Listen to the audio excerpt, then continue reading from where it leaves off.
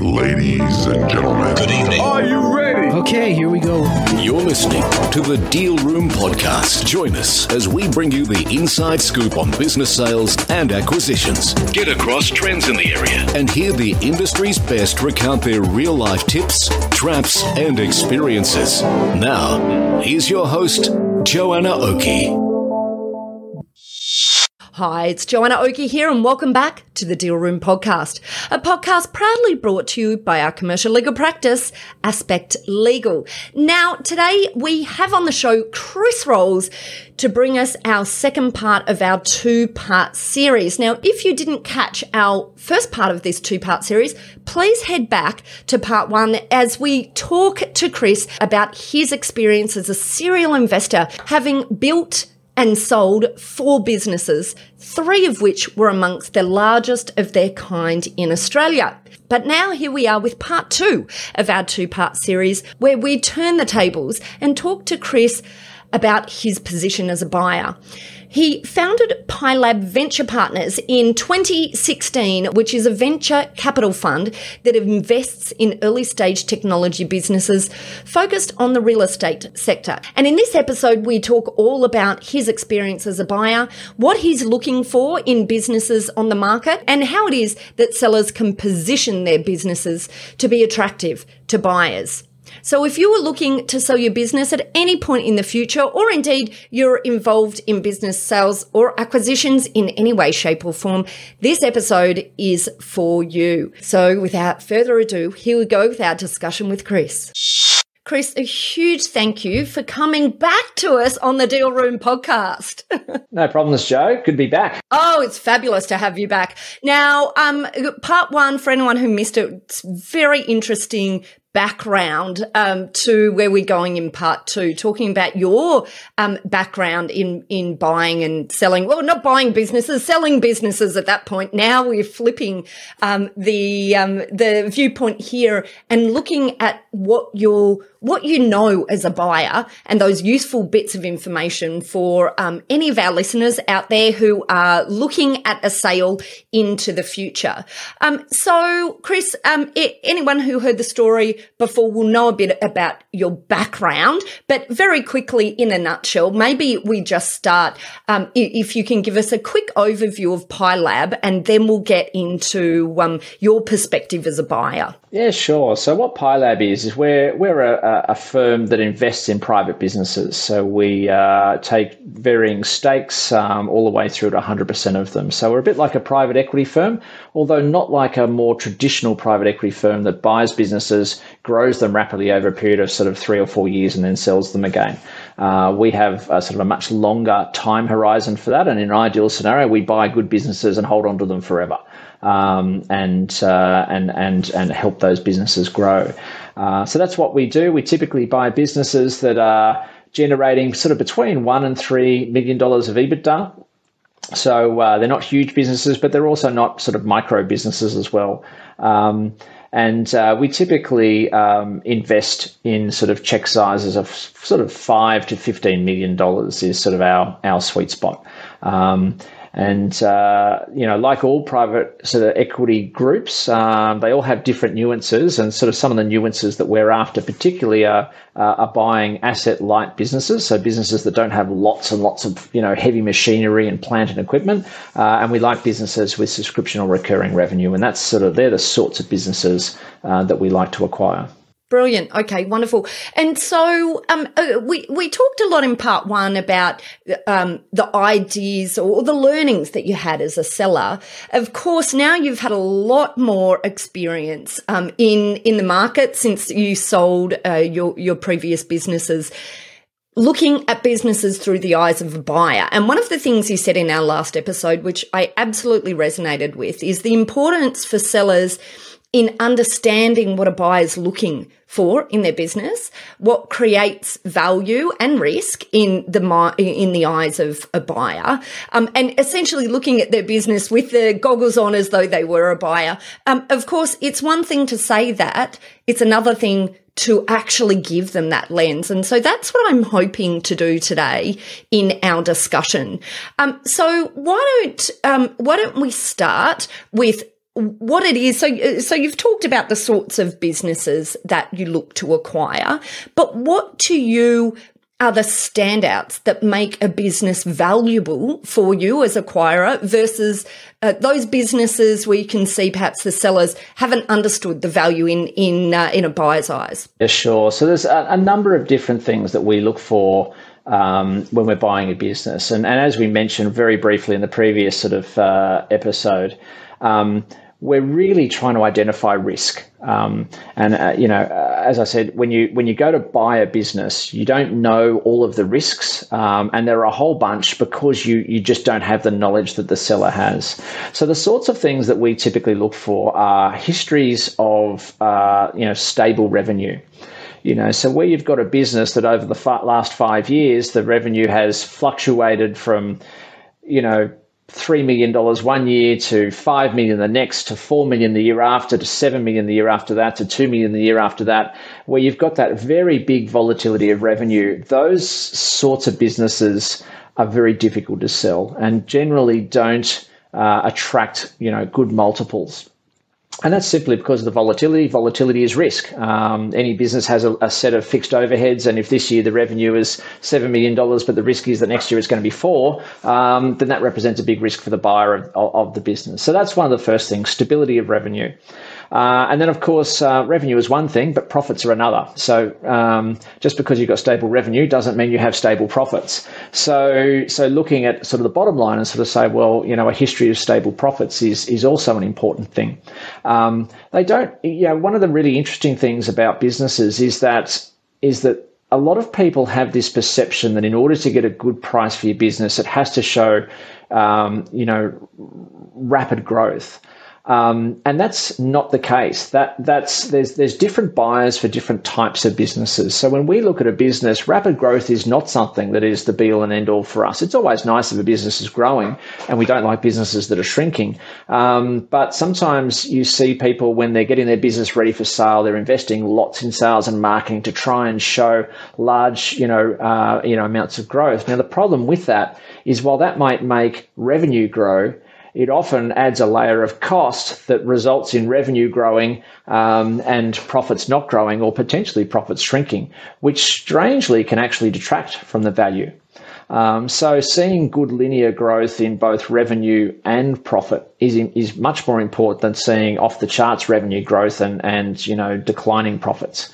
So that's sort of another thing that we look at. The third thing I think that is really important is understanding that when you are the owner of the business who's operating the business and you're selling it, one of the big questions in the eyes of the buyer is who's going to operate it, when they own it.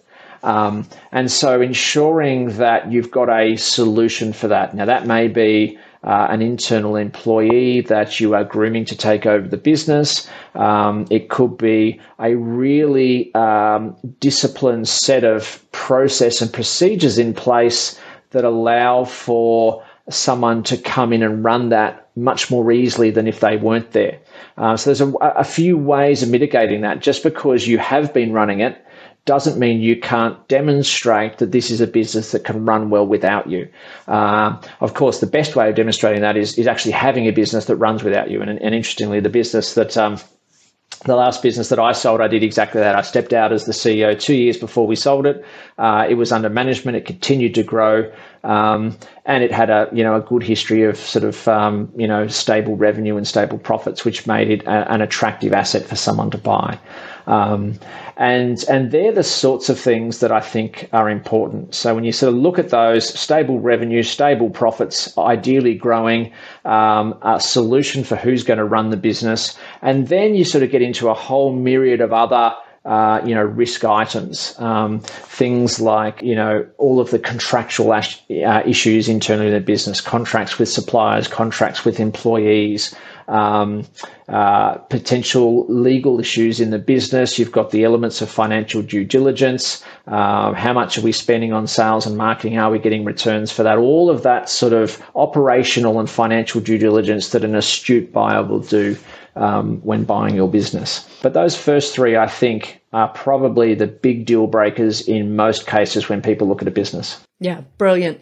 And one of the things that we had talked about in the past was the opportunity that you see for sellers in staying around with the business. Of course, this is one of it can be one of the tricky things. I find that when sellers get an idea of sale in their mind, that's it. They want to get sold. They want to get out straight away. And of course, that absolutely can impact, number one, the pool of buyers, and number two, the value that they may have. And I guess part of the issue is getting sellers to think about sale well in advance so that they're happy to sell at a point where they are happy to still be engaged with the business for a while.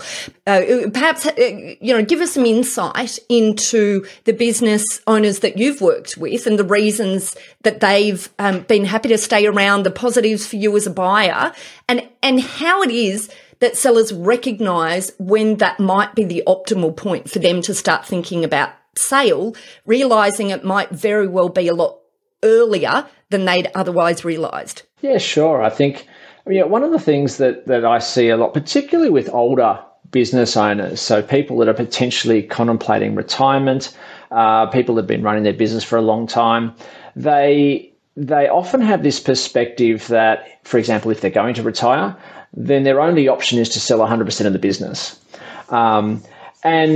And very often people get poor advice from accountants along those lines, which is, they go to their accountant and say, look, I'm ready to retire. What do I do? And the accountant says, well, you need to sell your business. Now, there are pros and cons of selling 100% of the business versus not selling 100% of the business. And most people don't really understand the nuances between the two. And one of the things that we actually do when we're talking to business owners is really understanding what is it that they want. And one of the interesting things you find is that, most people, particularly when they're at retirement age, when they've spent a lifetime building a business, haven't really thought about what happens the day that they sell it.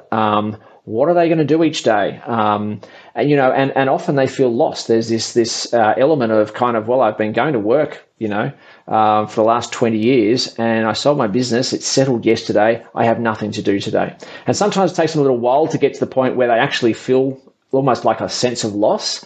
And sometimes it happens straight away. And one of the things that is a way of avoiding that is to stay involved in the business.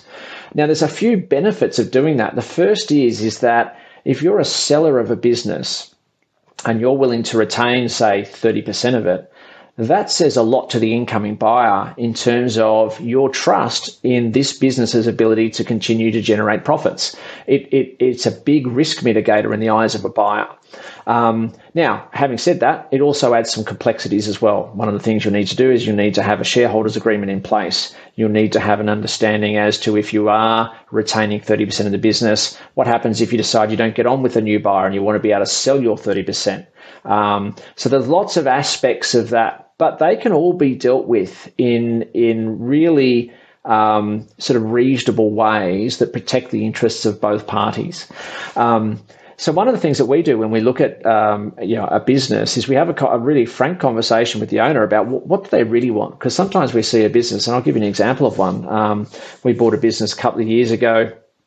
It was a business where in the IT sector, husband and wife were running the business, and they originally had the business on the market to sell the whole thing, and they actually had it under contract, and it subsequently fell over.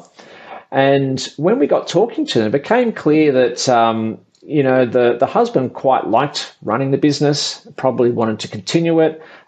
His wife was more conservative, wanted to potentially take some of the risk off the table. And we said to them, well, how would you feel in a scenario where we bought 70% of the business, you retain 30% of the business, you stay on as the CEO, and we move forward, in what was an unexpected way for them. And they agreed on that, and we still work with them. They're our partners. They still own 30% of the business. The business is doing well, and it's been a great partnership. And you look at that and sort of say, it's a very different outcome. It was actually what they wanted, but they didn't. No one had thought to mention that. Now, a big part of that is being able to trust the buyer that goes in, because obviously if you're selling down 70%, you need to be able to trust the party on the other side. And that's one of the things that we spend a lot of time doing, is explaining how we operate, being very, very clear about the way that we like to operate a business. So in our business, we like to operate businesses for maximum profit generation so they can pay dividends. We're not necessarily after, a scenario where we grow a business by 50 or 100% a year. And the reason behind that is that reduces risk. If we're not sort of really pushing the boundaries on growth, it also generates free cash flow for the seller, which is a really appealing scenario. So in a scenario where you keep 30% of the business, one of the interesting things is that you end up with a much better cash flow position post-exit. And a lot of people don't sort of think about it. If you go and sell a business, and let's say you sold a business for whatever, $5 million, by the time you go and pay off some debt, maybe buy a holiday house, maybe pay off the mortgage, you obviously have to pay tax on the proceeds. What you're left with is a much smaller proportion to then go and invest to fund potentially a retirement, or if that's what you're wanting to do. And most people, when they then go to their financial planner, they're encouraged to invest in a portfolio of sort of shares or some residential property, and their cash yield is sort of 3 to 5%. So all of a sudden they sold the business for 5, their proceeds were maybe only 3 by the time they paid all those expenses. They go and invest that, and they get 5% a year. That's $150,000 a year when they could have been used to living off $300,000 or $400,000 a year. Whereas if they keep that 30% in there, first of all, they're not paying tax on that 30%. And in almost all cases, when we partner with someone in that scenario, we're able to increase the amount of dividends that are flowing out of that business. So while they may only keep 30%, they end up sort of getting cash flow that might be as close to sort of 50% of what they were getting previously. And the other thing, of course, is they get to stay involved. They don't always stay on as the CEO. Sometimes they just join the board. But we like having them around because they've got an element of knowledge. It de-risks things for us, it also enables the people that are working in the business to feel more comfortable that the person that they, was their CEO, was the owner of the business, isn't sort of abandoning them as well. So there's lots of advantages of that. You've just got to pick the right partner, and that's an important thing. I love it. I think you're absolutely right. It is, though, absolutely about choosing the right partner, the right buyer there. But I have some fabulous memories of clients I've worked with over the years. One comes to mind readily. I worked with him in his sale. It was a great business. He built it up over 40 years, and he sold the business to a large listed buyer. And I'd call him, once a month or every couple of months after the sale, just to check in and see how he was. He was still in the office there, the office that they had been in, because the business moved out and into the business itself moved out of the premises. He's still there. He went back every day. I was like, what are you doing? You're still there. Why are you still there? Go and, go on holidays with your poor wife who's been waiting for you to get out of this business. But he was so connected to the business. It literally took him about 8 months to get out of that mindset. And he just would have loved an approach like the approach that you're talking about here, because, it was his business baby. And that's a sort of thing, unless you're an entrepreneur and have built a business, you probably don't realize the level of attachment that entrepreneurs have with their business. It's their legacy. And, and I think that's one of the reasons why private equity sometimes gets a bad name. Now we are a private equity investor, meaning that we invest, we acquire equity in private businesses, but we're not, we don't have a fund structure that requires us to buy a business, grow it rapidly and sell it. We actually buy businesses and hold on to them for the long term, ideally forever, and never sell them. That's our preferred, scenario. And so one of the things we find is that we are quite a preferred buyer of a business, because we don't go to try and strip costs out in order to rapidly grow profits. We don't, dress the business up for a quick sale 3 or 4 years later. We don't merge it into another business, which means that people lose their jobs. the most important thing for us is really focusing on finding a good business with good long-term partners and continuing to run it largely as it has been run before, but introducing little tweaks in order to improve the performance over the long term. So because we don't have to sell it in 3 years, we don't have to do things really quickly. We can, work on the improvement over multiple years. And that's one of the things that's one of the reasons people like selling businesses to us. Brilliant. Look, Chris, a huge thank you for coming on to the podcast today. I think you've given a lot of information that will be really useful for our sellers and for our buyers out there. How about you let us know how it is if any of our listeners would like to get in contact with you, find out a little bit more about PieLab, or think they might have an opportunity for you perhaps to partner with. How do they find you? Sure. I mean, the easiest way is to go to our website, PieLab, PIELAB.com.au. And we're pretty easy to get in contact with from there. And if there are listeners out there that have a business, feel free to get in touch. Even if you don't think it's going to fit or it might not be big enough, we often stay in touch with people for multiple years before they're ready to sell the business. And that's actually a good thing because it allows them to generate, build a relationship with us and learn how we operate. We bought a business last year that we were in touch with the owner for sort of 4 years, before we actually acquired it. And that's not an uncommon thing. We're not necessarily in any hurry. What we want is the right outcome for everyone so that everyone works together and gets a good outcome moving forward. I've got so many ideas for other podcasts in the future where I want to drill into that a bit more. But Chris, for Sure. now, I just want to say thank you so much for coming on to the Deal Room. It's been a real pleasure having you. No worries, Joe. It's been fun having a conversation. Thank you. Well, that's it for this episode of the Deal Room podcast.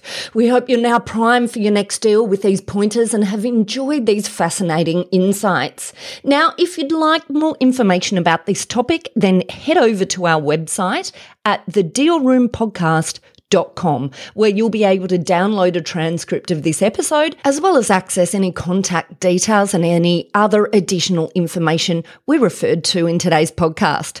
Now, if you'd like to get in contact with our guests today and the services they offer, you can go ahead and check out our show notes for a link right through to them and their details.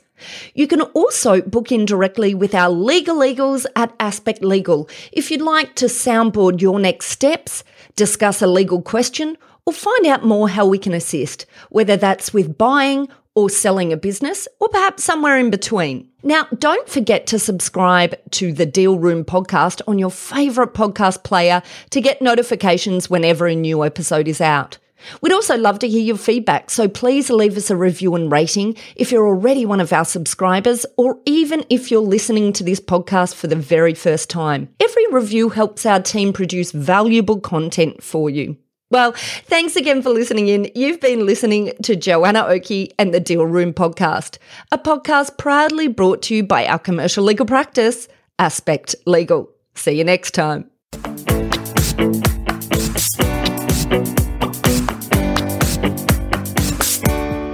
I am so very excited to announce that I've hit a non-podcast related milestone and released a book. You might wonder why? Simple. I wanted to help business owners understand the mechanics of deal making and the interaction between three critical phases of business: acquisition, growth, and exit. And so I am very happy to announce Buy, Grow, Exit, a guidebook for business owners and their advisors on how to buy, grow, and guess what? Exit in a way that maximizes value and avoids landmines along the way. The book is available now, so just head over to buygrowexit.com.au to get your copy and to access a whole heap of free resources that will really help you on your journey of acquisition, growth, and exit in your business or in working with your clients. Also, check out our show notes where we will link straight through to that page. Ladies and gentlemen. That will conclude this evening's entertainment. Thanks for listening to the Deal Room podcast. To find out more about this episode and other episodes in the series, check out the show notes or head over to our website at thedealroompodcast.com.au.